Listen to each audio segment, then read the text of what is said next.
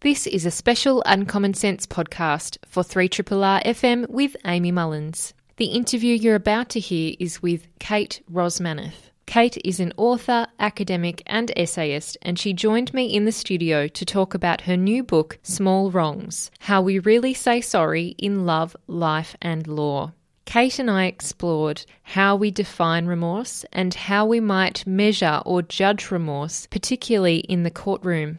And you are tuned to Uncommon Sense on 3RRR FM with Amy Mullins. I have the absolute pleasure of having Kate Rosmanath join me in the studio to talk about her book, Small Wrongs: How We Really Say Sorry in Love, Life and Law. It's out through Hardie Grant.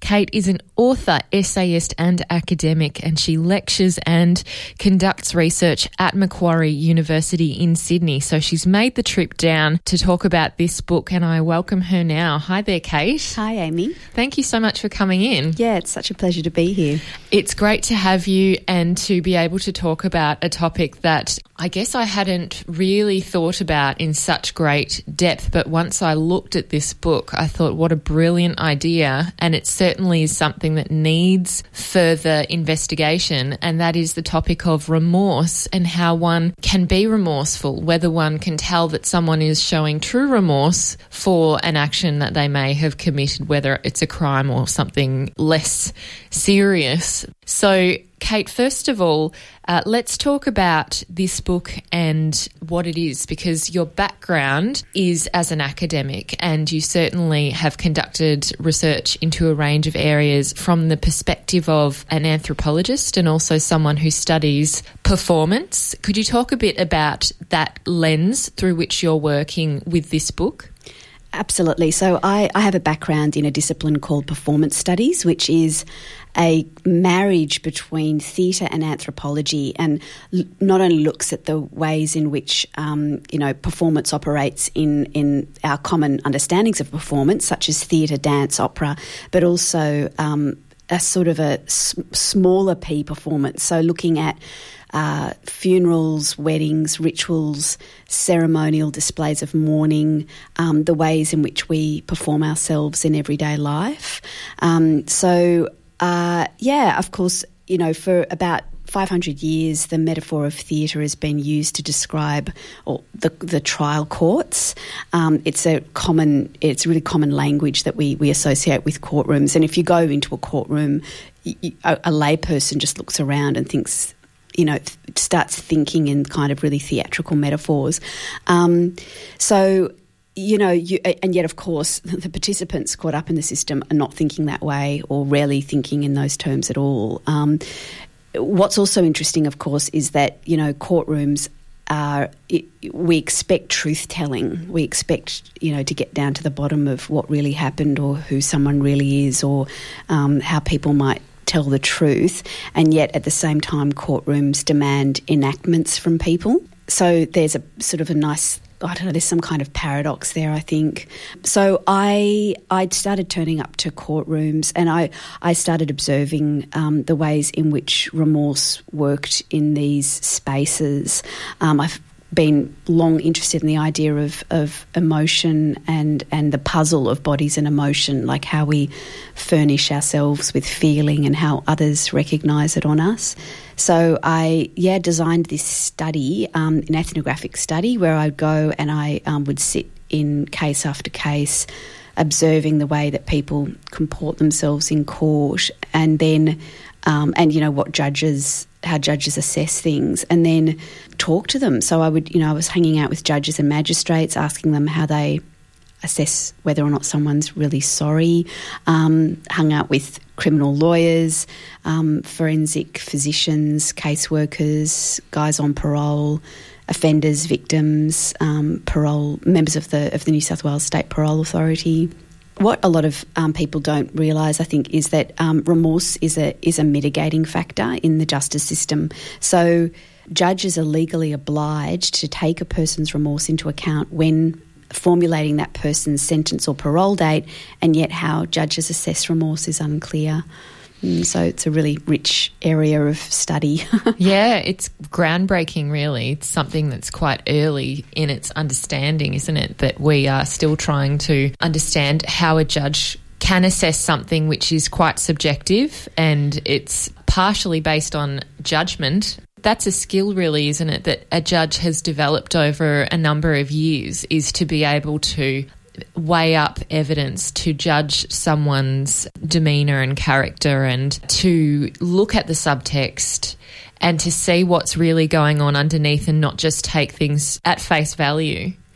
I think that's what we hope. I mean, I think that's our great hope. That's our perception. Yeah.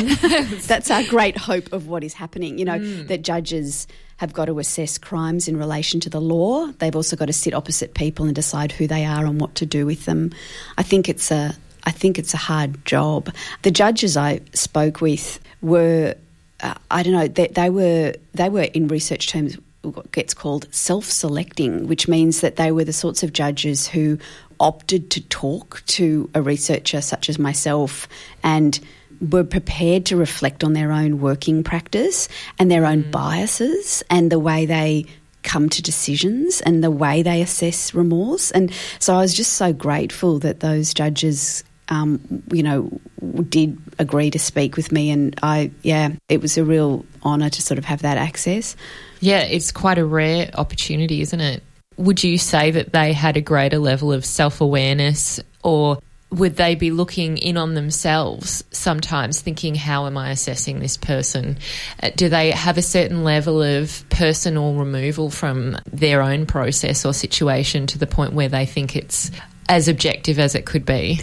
I think so. I mean, look, a number of them said that, in fact, just through the process of having the conversation with me and through our interviews, they came to new understandings of the ways they were even assessing remorse themselves. So, which is, I think, what we need to get to is a kind of this reflexivity of where one asks oneself, okay, well, how am I actually assessing this thing? You know, judges, they need evidence. Like, they can't just, a kind of a defence counsel can't just stand up and say, Your Honour, my client is very remorseful, and the judge look at the person in the dock and go, yeah, I accept that, or nah, that doesn't sound right to me. So judges require evidence, and I asked judges what counts as evidence of remorse. And of course, it is absolutely a case-by-case basis. So you've got, sometimes an early guilty plea might count as evidence, but that depends on the strength of the Crown case. So if someone walks into a police station and confesses, and it's a cold case, that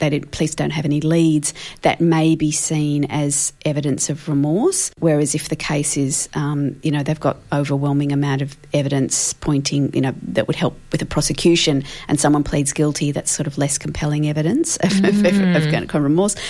In cases of fraud, there might be financial reparation, there might be letters to the victim, letters to the court. Psychologists might write pre-sentence reports, so an offender might sit with a psychologist and a psychologist might assess them and decide that this person is remorseful. Except the judges I spoke with were really reluctant to accept that as a form of evidence, especially if the defence counsel paid for that psychology report. A judge kind of think, well, sometimes, that those psych reports, they're based on a one-off encounter with a psych, might kind of give us nothing other than, I don't know, just what the psychologist thinks is going on, rather than are we really getting to the bottom of anything. I asked judges whether they took demeanour into account, and a number of them were quite incensed that I asked that and sort of suggested, no, we can't read anything from people's body language. Don't be ridiculous, And especially when I was sometimes sitting there and watching the offender in the dock, and I was wondering what was going on inside that offender and whether there's this internal feeling called remorse that's happening and whether the judge could feel it or what was going on. But judges would then sometimes, in the next breath, do talk about reading visual clues of people. And so that sounded to me like a little knotty. Judges were often impressed when people actually got into a witness box and spoke compellingly about their own remorse. Let's talk about that, because a lot of defenders don't get up in the witness box and are advised not to, because they're not often required to go up and testify and go under cross-examination. And so there are many times where you only have their body language. What do judges do then when all they've got in terms of a defendant's primary evidence, or what they're providing to the judge, is whatever their counsel says, or whatever a prison officer who might have observed the prisoner in jail, or a psychologist? I mean, what happens when that's really the only evidence you've got is a second-hand account? Then it's not given as much weight. That's the kind of the long and the short of it, really. And of course, you know, what's interesting at this stage is that these are offenders, not defendants, because they've either pleaded guilty or they've been found guilty. So, you know, it's a whole other bucket of worms when, you know, someone has pleaded not guilty but been found guilty by a jury or something, and then they want to try to argue that they're remorseful, and that is tricky because, you know, well, if you were remorseful, you would have admitted that you'd guilty. done it. Yeah.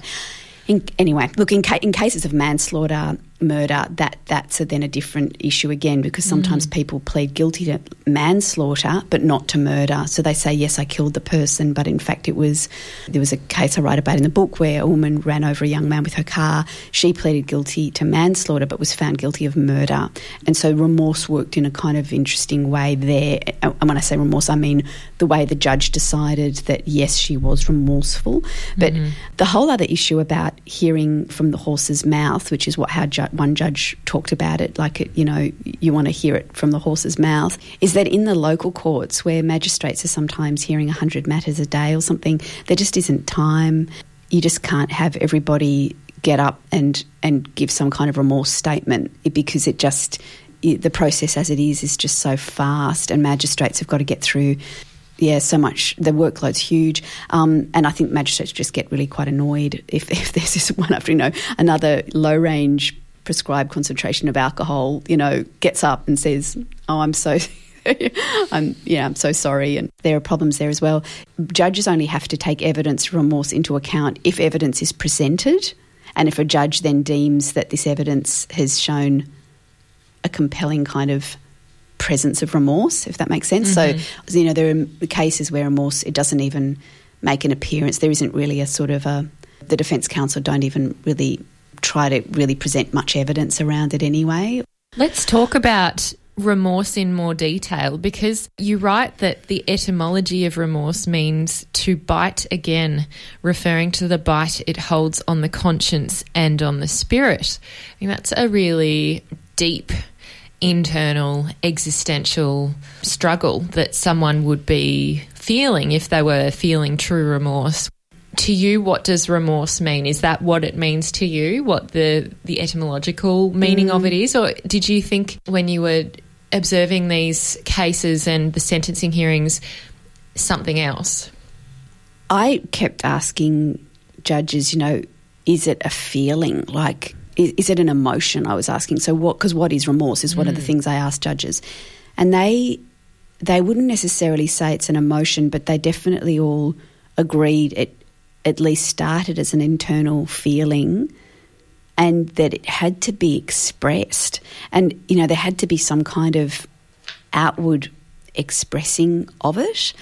So we were quickly in that land of interiority, exteriority. There's a fantastic law scholar in Canada who makes a distinction between apology and remorse, and says that while apology refers to the anguish that someone feels for having violated the norms of a moral community, a demonstration of remorse expresses that anguish. It's a kind of suffering made visible. It's an outward yearning for atonement. And so I thought that was an interesting distinction.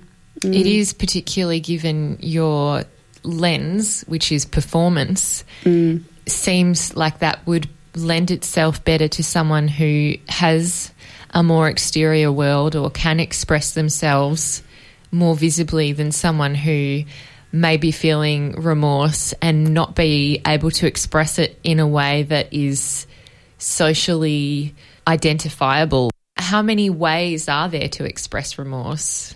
One of the things that some of the judges talk to me, first of all, sometimes they would talk about spontaneous displays of emotion in the witness box or something. And, you know, we can kind of feel cynical about that, but like when you're in the courtroom as an observer and you're observing that, gosh, it's compelling. Like, it's so overwhelming. And, you know, like I watched a young man who I thought was this kind of petulant, slightly brattish kind of person, and he'd spent 7 years in prison for killing 3 friends and seriously injuring a 4th in a car accident. So he was on drugs, and he was living in this country town, and on the night of his 21st birthday, he crashed his car into a pole, speeding. It was an accident, obviously, and 3 friends in the car were killed, and he seriously injured a 4th person.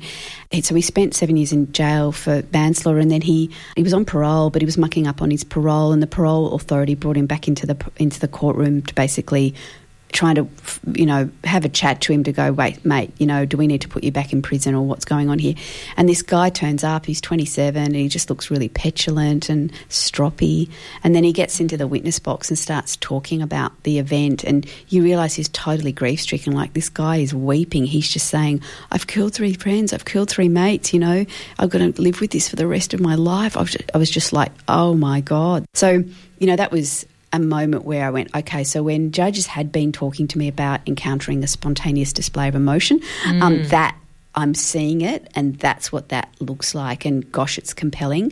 And, you know, judges cry. So elderly judges were crying to me during interviews, recounting to me having encountered remorse expressions such as that. Another, you know, way in which one can express remorse, I think, is sort of what one does from the moment of the offence. So it's what I kept referring to as a remorse dramaturgy. It's like, you know, in the case of this woman who killed this young man with her car, it happened, she struck him, and then she tried to lift the car off him. She was going hysterical. She was, you know, pulling her hair out by the side of the road, screaming and crying, trying to lift the car off him.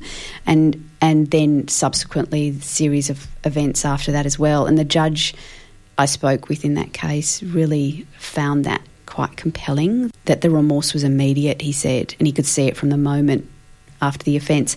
You've then got these other instances where, like, I talked to this guy who'd been convicted of heroin possession and supply, but that was 30 years ago, that case, but I was interviewing him now when he's in his 60s, and he talked about how it took a long time for him to really feel remorse for selling heroin. He said one of the most profound things, which was that, you know, remorse is an old person's game, and he just said the time it takes to really align your individual behaviour and individual acts with a larger consciousness or a larger, you know, societal consciousness is really slow. I don't know, I thought that was really interesting. The philosopher Raymond Gaita says that remorse is a disciplined remembrance of the moral significance of what we did. And I think it really takes discipline to, you know, to reconcile who you think you are with what you've done. And that example you bring up of David, the heroin seller and user, was it the policeman that he said, oh, well, if I wasn't selling it, someone else would, and then I'd buy it from them. So, you know, how are my actions really affecting heroin use if all I'm doing is fulfilling a need that someone else is just going to jump in and do when I'm not here to do it, or I've run out? That's a great example of the fact that at the time he didn't at all identify his situation with the bigger picture of selling drugs and how that has a bigger impact on society, and how potentially someone who bought the heroin may have died or, you know, had greater impacts on their family life than he is aware of, and the moral implications of that. One of the beautiful parts about your book is that you start talking about David and his reflection upon, you know, needing that distance. And then at the end, Judge Solomon and you actually encountering that judge and telling him that he made such a difference to David's life. Could you talk about that response that the judge had?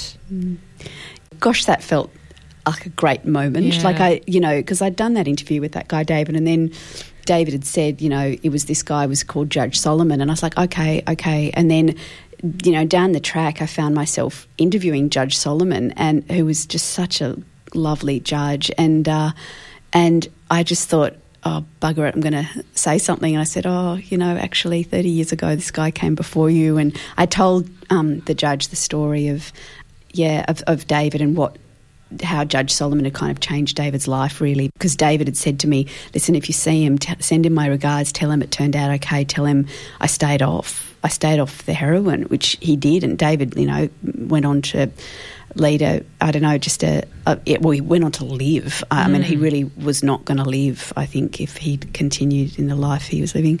And he had his family back as well. Yeah, he had reconciled with his wife, he had his daughter. I mean, it was quite a very moving and heartening story. Yeah, so I told Judge all of that. He was so happy. He just was like, he said it's great to get one right. And I think I didn't put it in the book because it sounded great in person, but it just on the page it would have looked a bit naff, but he said it's good to save a soul.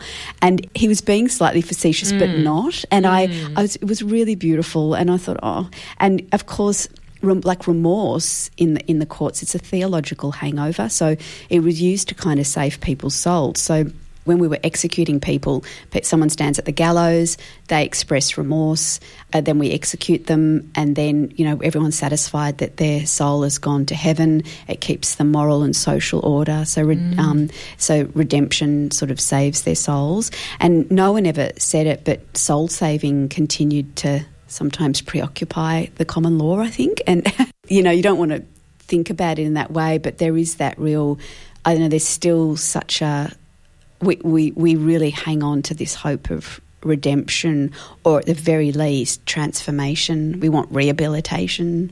Change is the crux of the matter, Yeah. Well, we're looking at the moment, particularly in Victoria, our prison populations are growing, and we need to build more prisons to actually fit the population that is being sentenced. And part of that is retribution, part of that is deterrence, but you in the book talk about a range of training courses and programs that prisoners or people who are detained undertake in order to understand their actions. And a part of that is to think about the victim and what they've done to the victim, and to express empathy or have an understanding of what empathy might mean if they weren't feeling empathy for the victim. Yeah, so there's a kind of, what I was referring to as a kind of a remorse-producing ingredient or something in some of these therapeutic programs. I mean, I spoke to a guy who'd spent 15 months in Long Bay Jail, and he said that when this guy was quite educated and, a middle-aged guy, and he said that he ended up writing this pamphlet in prison called How to Feel Genuine Remorse, that he circulated to his fellow inmates, giving them a kind of a list of how to be truly remorseful. And it's the kind of thing you would tell a child, think about what you've done, think about your actions, think about how, even though you're feeling angry and that you might have also been, a victim in some way, think about, though, how your actions have impacted, So there was this kind of little list thing that he'd circulated to his fellow inmates. As we know, the prison population, it's just, full of just profound social disadvantage, cultural disadvantage. I don't know, like a judge said to me, it was a retired judge, I should say, he said to me, you know what, we could release 90% of the people in prisons and society wouldn't look any different. So he felt there was only about 10% of the prison population that were a serious danger to society. I'm not an expert in questions around justice reinvestment programs, but you really want to get behind that kind of thing, I think. Yeah. And it does bring up issues that we've seen, like I think in that chapter when you're sitting with the parole board, you're quite struck by how fast it moves, how little kind of debate there is, and also how little remorse is playing in that particular situation. Yes. So I sat in on private meetings of the New South Wales State Parole Authority, and this would have been through 2012, I think, 2011, 2012, 2013. So I can't comment on the way the practices are working now, but at that time, so the parole board was making 10,000 decisions a year. In a 3-hour meeting, they would make decisions on 70 matters, the parole of, or not parole, of 70 people, and each matter was given about 3 minutes of discussion, and it was made possible because of all the paperwork they'd been given beforehand, and then they'd sort of made decisions that they came together and then compared each other's decisions and made an ultimate decision about each person. Yeah, remorse didn't play much of a role at all, and a parole board member said to me, look, we're just an administrative body. It's quite bureaucratic. It's a different sort of thing to a judge's sentencing. So, I was aware of that, and yet remorse, like in our minds, in the community's mind, we would think remorse would be really important. Like we'd go, come on, where's your remorse? We need the moment. A law scholar has pointed out that, it's that moment with remorse where someone, the offender, separates herself from the act and joins the moral community in condemning the act. And so as the moral community, we want that moment because we want the offender to be reintegrated, because we want them to join us in condemning the act that has happened, that offender has perpetrated. So, we hunger for it. There's a really uncomfortable relationship between remorse and rehabilitation. So, I can rehabilitate myself and not feel remorse, and I can be remorseful and not rehabilitate myself. And, and that is just very possible. So I, punch someone in the head, I break my wrist, that I won't do that again because I broke my wrist, but I'm not remorseful. And we're, serial drug addicts, alcohol addicts might come before the courts regularly, and each time they've sobered up and they're just so remorseful. And I did speak to a judge who said they really did in those moments feel this person is so sorry, like they're so remorseful, and yet they're going to come back and do it again. Because they're presumably in a different state of mind once they aren't engaging in the substance or the activity that is part of the addiction at that point. Exactly. Yeah. In terms of the question of rehabilitation and what you were just asking earlier about at what point can we say someone's changed, this ended up becoming quite a massive kind of organising principle for the book for me, which had to do with time, event, transformation, change. So, if the idea is that we want transformation, the question, of course, then is, what does observable change look like? And how can you tell someone's changed their ways? How can you ever be sure? Like how many moments of not doing what you might have otherwise done have to accrue to form an identifiable matrix of transformation?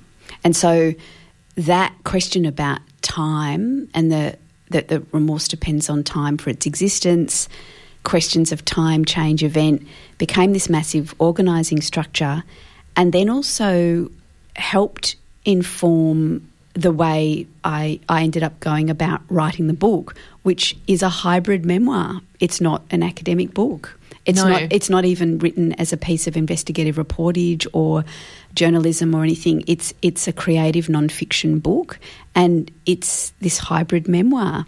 There's a lot of you in it, not just you as the observer of these courtroom situations, but you're weaving your own life and particularly your relationship with your father, as well as your own family, your daughter and your husband. Exactly. Yeah. So what I noticed is that, the courts and what happens in the courts, it's all about event, right? That's what crime is, right? It's event. Something happens. Someone does something to someone else. Someone does something. There's an agent. There's cause and effect. And then there's story. There's a beginning, middle and end. We get narrative arc in the courts all the time. That's the business of the lawyers. That's what they need to do. They present story. Judges read story. This is an account. We've got the police facts sheet. This is what happened in this order of events, right? Mostly, though, we live our lives in background. So we live our lives in the unmarked, the uneventful, the ordinary, the common, the everyday, the quotidian, our domestic lives. We get up, we go to work, we come home, we have our relationships. And yet our ideas and concepts of remorse emerge in that background space in really unacknowledged ways. And then we use those concepts to judge people who come through the system. So what I wanted to do in the book was to animate that background, which is hard to do when it's not narratively driven. So I made a technical and creative decision to write about dimensions of my life that read as sections of memoir, but are not memoir in the usual sense of the way memoir is written. Memoir is usually written because something big has happened to someone and that person's now going to write about that thing. I was writing about the quotidian. So I wrote about things that I knew that a lot of people would experience a lot. So I wrote about a kind of a heartbreaking relationship with a parent. So I had for a lot of my life quite a difficult relationship with my father. No big thing had happened between us, but just he was quite a distant, angry man for a lot of the time, then changed very late in life. I wrote about this really difficult period in my marriage with my husband. Again, nothing big happened, no big event, just, wow, we found ourselves after the birth of our baby in a kind of like a state of trying to work out how to make a marriage work. Yeah.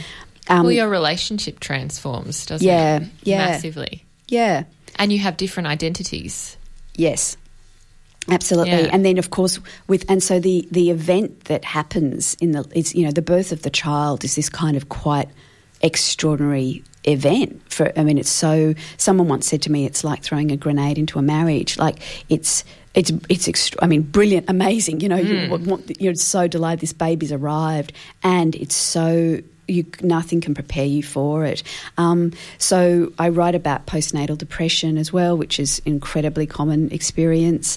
So these sorts of threads that run through, and the way that remorse stretches and breathes in interesting ways in those background spaces, but that ultimately the ways in which that we explore that in our interior lives, questions around moral agency, remorse, what it means to be a good child, what it means to raise a moral being as a parent when you've got this little kid. All those things work to formulate our unacknowledged concepts of what remorse is and how we expect to see it, and then we carry that into the ways in which we view the justice system. And judges do it too. Like, I had an interview with a judge and I was talking to him, and at one point he just sort of looked quite, he looked away and just said, I hurt someone very badly once. And I looked at him, I thought, oh my gosh, of course, in thinking about the remorse you're expecting to see, you're thinking about your own remorse and what you think remorse even is, or how it's even been circulating your own private life. So that was one of the big reasons why I wanted to structure the book in that way, and made that decision to have the event and background working, interweaving throughout the book. We see throughout the book that there is something unspoken going on between you, and you're trying to bring it out and to have, a really open, direct conversation and just deal with it now. Let's be pragmatic. Like, let's just fix this, because I'm feeling tortured by the fact that we're not the way we were, and you want it to be back that way. You still love each other. It's really, clear that your marriage is a really strong thing, but it's not how it was before your child came along. And you just have that moment, which was really poignant for me, of, okay, we need to draw a line under this and just forgive each other, accept what's happened and move on. And to me, then I thought about victims' families and why remorse is so important for them, because it presumably would make forgiveness easier, or acceptance at least of what's happened easier, if you know that the person who did it realises that what they did was wrong, and then feels some kind of deep regret and torture, I guess, for having done it in the first place. Yeah, look, spending time with a homicide victim support group was like, it was so profound. Oh my gosh, yeah. So I went to Wagga Wagga, which is sort of 5 hours west of the coast in New South Wales, so 5 hours inland, and hung out there with the homicide victim support group meeting that was happening there. And I asked them about remorse, and I was really, because I was so nervous to even say perpetrator's remorse, because it's like I didn't even want to use the word perpetrator, because these people had lost siblings, parents, children to homicide. And I just wanted to go so delicately. So I sort of just said remorse, and I was just kind of hoping that, of course, or assuming they would just make the connection. Of course, we're talking about the perpetrator's remorse. And initially people were saying, a lot of them said, we've seen no remorse, and people going, there was a woman whose 71-year-old mother had been tied up by 3 men because they wanted to rob the place, and the mother was just left tied up, and it took her 10 days to die. And this woman was telling me that none of those men have said sorry or shown any kind of remorse. So I've several of them there at the meeting were just kind of almost confused when I brought it up, because they just hadn't encountered. They haven't seen remorse. No, there has been no, maybe in the trials people were pleading not guilty, so there just was never this moment where there was the remorse moment, I guess. Yep. Then a couple of them suddenly said to me, Kate, wait a sec, whose remorse are you talking about? Do you mean my remorse? A father said to me. He said, my adult son, was stabbed to death one evening while walking home alone, just stabbed to death by a stranger. And he said, and I was like, I feel remorse. He's telling me, what if I'd done something differently? Maybe my son would still be alive. And I was like, he had nothing to do with the events of that death. And yet, so those people, they came away feeling remorse, even though they had nothing to do with the events of the death. And that was just totally profound. I did speak with one woman called Debbie. She was fantastic. She'd gone through a restorative justice program in the prison. She met with the man who'd murdered her brother. And when going into the meeting, the jail authorities said to her, what don't you want from this encounter? And she said, I do not want him to say sorry. So that was the thing she didn't want. And I said to her, why? Why wouldn't you want that? She said, because first of all, I wouldn't even believe it if he said it. Second of all, it minimises my brother's murder. Thirdly, if I do believe it, if I did think it was genuine, that would humanise this guy, and I do not want him to be a human. So that was extraordinary. So what was she going to get out of that, out of curiosity? What was she looking for? She wanted to go and tell him what the impact that this entire thing had had on her life and on the life of her children. So she went and she met with the guy, and she sat opposite him in the prison, and the guy had a nun sitting next to him, because the guy had found God in jail, and this infuriated Debbie because Debbie's Catholic, and she was like, no, you can't have found God in jail. There was. So she started just telling the guy, this is the effect it's had on my life, right? And she said she visibly saw the man's shoulders just collapse and him, I don't know, just shrink. And she sensed, she goes, I felt the remorse. It was like, and it made her feel good. So it was almost like, on the face of it, she's saying, no, I don't want remorse from this guy. But when it came, and it came on her own terms, she found it very healing. And it was a spontaneous, kind of unexpected expression, like a visible bodily expression. Yes, it wasn't him coming into the meeting going, listen, Debbie, so glad you came. I've got, something's been weighing on me for the last 12 years. I need to tell you. Let me unburden I'm really myself. sorry. Yeah, exactly. Yeah. So I think that to me, like hanging out with those people was just a total honour, and I thought that's so complex and interesting. Like I think because a lot of us would think, oh, surely if the offender feels remorse and shows remorse, surely isn't that healing for everybody? And it just isn't quite as simple as that. Yeah, and it certainly would be contextual as well, based on the crime that's been committed. As you say, the judges also take into account, like, how brutal is this type of murder, for example. Yeah, so they have to take into it, it's called the objective seriousness of the offence, which would sound so strange to us lay people, because we're thinking, like, if someone killed someone I loved, I'm like, they killed someone I loved. Yeah. That is the worst thing that could ever happen to any. I don't don't even talk to me about where this sitting on a scale of something, right? But what, of course, a judge has to do is go, okay, what kind of murder was it? And, was it a hitman who'd kidnapped someone and tortured them for 3 months before killing them? Was it was it a gunshot to their head from the... I can't, you just can't imagine this is the work that they do, and it just seems for a layperson so cold, I think, and yet necessary. I suppose, they have to ask those questions, but for a lay person, it's who's been affected by the crime, it's sort of unbearable because you're just in agony. Exactly. And it's highlighting that there is a very extreme end. Yes, there's an extreme end, which of course is rare, and you wouldn't but is there. So trying to sort of appreciate that there's this scale.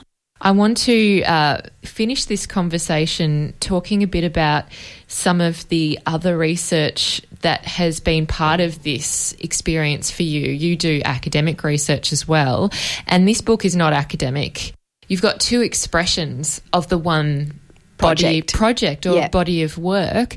How do you look at them, and how do you see their contribution and the way that it's engaging with society? I did the big body of research, and this is around 2010, 11, 12, 13. Yeah. So between 2010 2013, I did the fieldwork in the courts, and then I started really doing a lot of writing around it. I published a couple of long-form essays in the monthly, and that was great to get that work out there. So that then is a different form again, because that's, literary journalism or, long-form journalism, that's a different form again. With the academic stuff, so, getting the research papers out is a fantastic exercise. It really sharpens your thinking. With academic work, there's no subtext. It's all out there, and you're really clear about the gap in the knowledge out there in the world. You're explaining how your research project is addressing a gap, and then you start, you explain your methodology, and then you start mapping out or analysing the data, presenting the data, analysing data. And so you're really in that world. It's been important because there is an absence of empirical research around the ways that the courts assess remorse. So for about the last 20 years or so, law scholars have seen this anomaly, recognised this anomaly that, how do judges assess it? And there have been studies where they've assessed judges' judgments. There hasn't really been empirical research in the sense of ethnographic research, like where you go and you kind of ask a judge and go, okay, well, I know you wrote this in your judgment, but how are you feeling about, what is remorse and how do you assess, and doing a kind of a different form of study. So doing an interview-based participant observation-based study is going to yield kind of different sets of knowledges around this. So that's why I was doing those kinds of academic research papers. Obviously, the long-form journalism stuff is kind of it's more investigative journalism, I guess. And with the work of judges essay I wrote for the monthly, that got nominated for a Walkley Award, which I was delighted about because I was like, okay, great, yes, this was sort of seen as a piece of investigative journalism, which it was, and it really, in part, came about because during an interview with a judge, I said to him, it was a slightly cheeky question, but at the end of the interview, I said to him, what haven't I asked you that I should have asked you? What didn't I ask you during this interview? Which is also in this book. Yeah, and he said how we sentence people. And I was like, what do you mean? You use intuitive synthesis. And he goes, but what does that mean? I was like, what do you mean, what does it mean? You use it. What do you mean, doesn't it? And so then it sort of opened up this entire thing about the crazy sentencing legislation in New South Wales. Which is crazy. It's crazy. Mathematical. And kind of weirdly, phony science, this weird thing. So that was what, the work of judges essay in the monthly was about that. With this non-fiction book, I wanted it to I wanted the reader to read this thing and suddenly have a kind of a thinking and feelingful sense of an effective sense of remorse as it works in the most interior way in our lives, in the most domestic, ordinary, but also really interior way, and then how that then sits opposite the interesting and sometimes crazy ways in which remorse works in the courts. And I wanted the reader to suddenly to have that feelingful sense of like, wow, this thing that's so soupy, we're now being asked, we're asking people to then perform this thing in these courts. Some people who come from profound disadvantage, people that, wow, this is, how are we doing this? And, I don't know, the problems of this and what does it even mean to just be in a human relationship at all? You know, if human relationships involve moral matters. So that was just a different objective, I think, with this book. Yeah, was to make it really relatable in the sense of here's how it's applying throughout your life without you possibly even realising it. Yeah. And then here's the performative aspect and a way that it can or cannot be measured or judged. Exactly. Yeah. Kate, it's been amazing speaking with you, and I really appreciate the time you've taken to talk about this, and it's fascinating, Amy, the research you've done. Yeah, it was so lovely to come in today. Thanks so much. Oh, great. Thank you. And that was my interview with Kate Ross-Manoth, and she is an author, an essayist, an academic based at Macquarie University in Sydney, and we were talking about her new book, Small Wrongs, How We Really Say Sorry in Love, Life and Law. And really the whole point of this book, I guess, is to explore remorse in our day-to-day lives, but then also how it plays out in the legal system. And certainly it's something which is only really recently being examined in an academic sense, and which, of course, Kate has made a major contribution through her ethnographic work of really observing up close judges and all the other people who take part in that legal process, and how we can really understand remorse. So if you wanted to listen back to any of that audio, you can listen back on SoundCloud later this afternoon. You can also listen back on Triple R on-demand streaming service, and it will be podcasted and available via our homepage as well. This has been a podcast from 3RRR 102.7 FM in Melbourne. Truly independent community radio. Want to hear more? Check out our website at rrr.org.au.